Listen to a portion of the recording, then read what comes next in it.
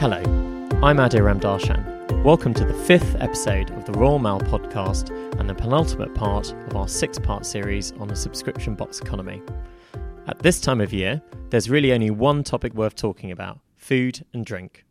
Our research found that the food subscription box market was worth an estimated £129.2 million in 2017, and 74% of subscription consumers buy into at least one food and drink service. In this episode, we'll hear from businesses offering pasta and chocolate through your letterbox. We'll also hear from industry experts and a customer of our friends and bacon experts, Pure and Simple, to find out why so many of us are opting to swap the supermarket for the subscription box. To start us off, we asked Prita Das from allsubscriptionboxes.co.uk what recent trends she'd noticed in food and drink subscription boxes.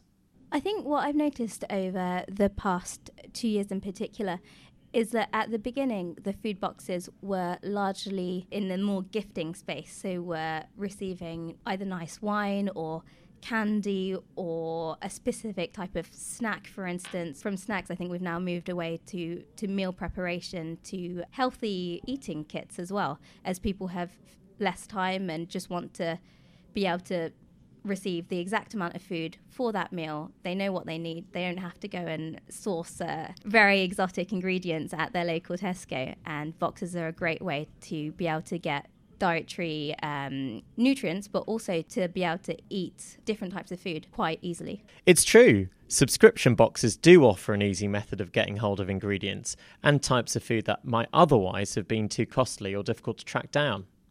Our research has shown that niche food and drink products represent a strong growth opportunity.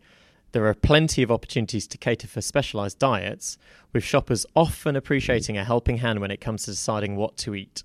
One man who certainly seems to have identified a niche is Alex Savelli, founder of Pasta Evangelists. We asked Alex why he thought businesses such as his pasta subscription box were flourishing. Subscriptions at Pasta Evangelists are growing very quickly.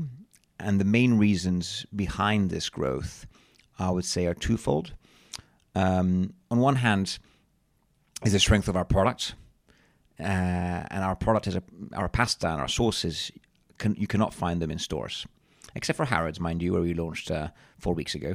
But apart from that, our fresh pastas and fresh sauces and garnishes are literally not available in any supermarket, probably in the world, because we make ragouts, pestos, tortelloni, and hundreds of different types of pastas which are not available in stores. And so this uniqueness, this italianità, which means Italianness, is something which is not available to buy. So we have a pretty unique offering in terms of product.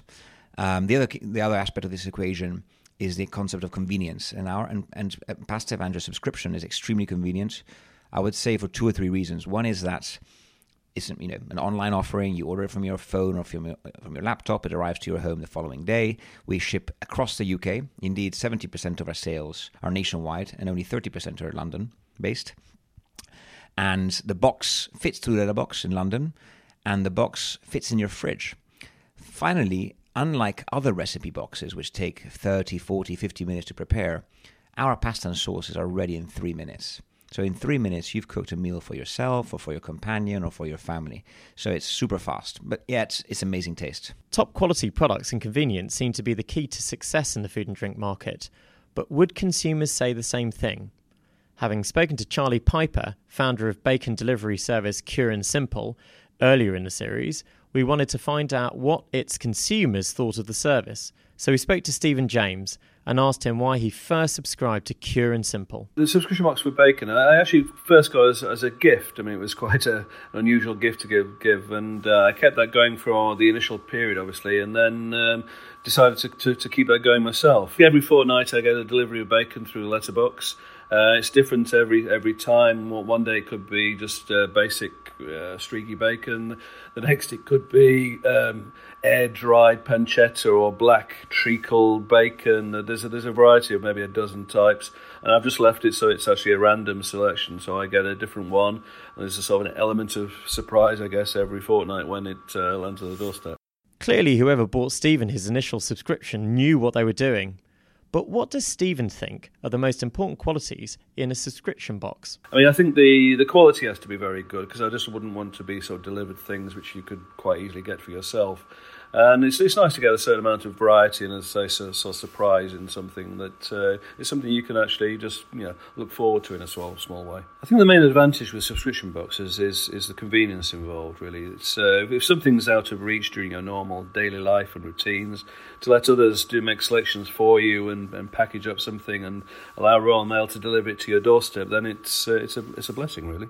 So we've had pasta, we've had bacon. It's only right that we finish with dessert.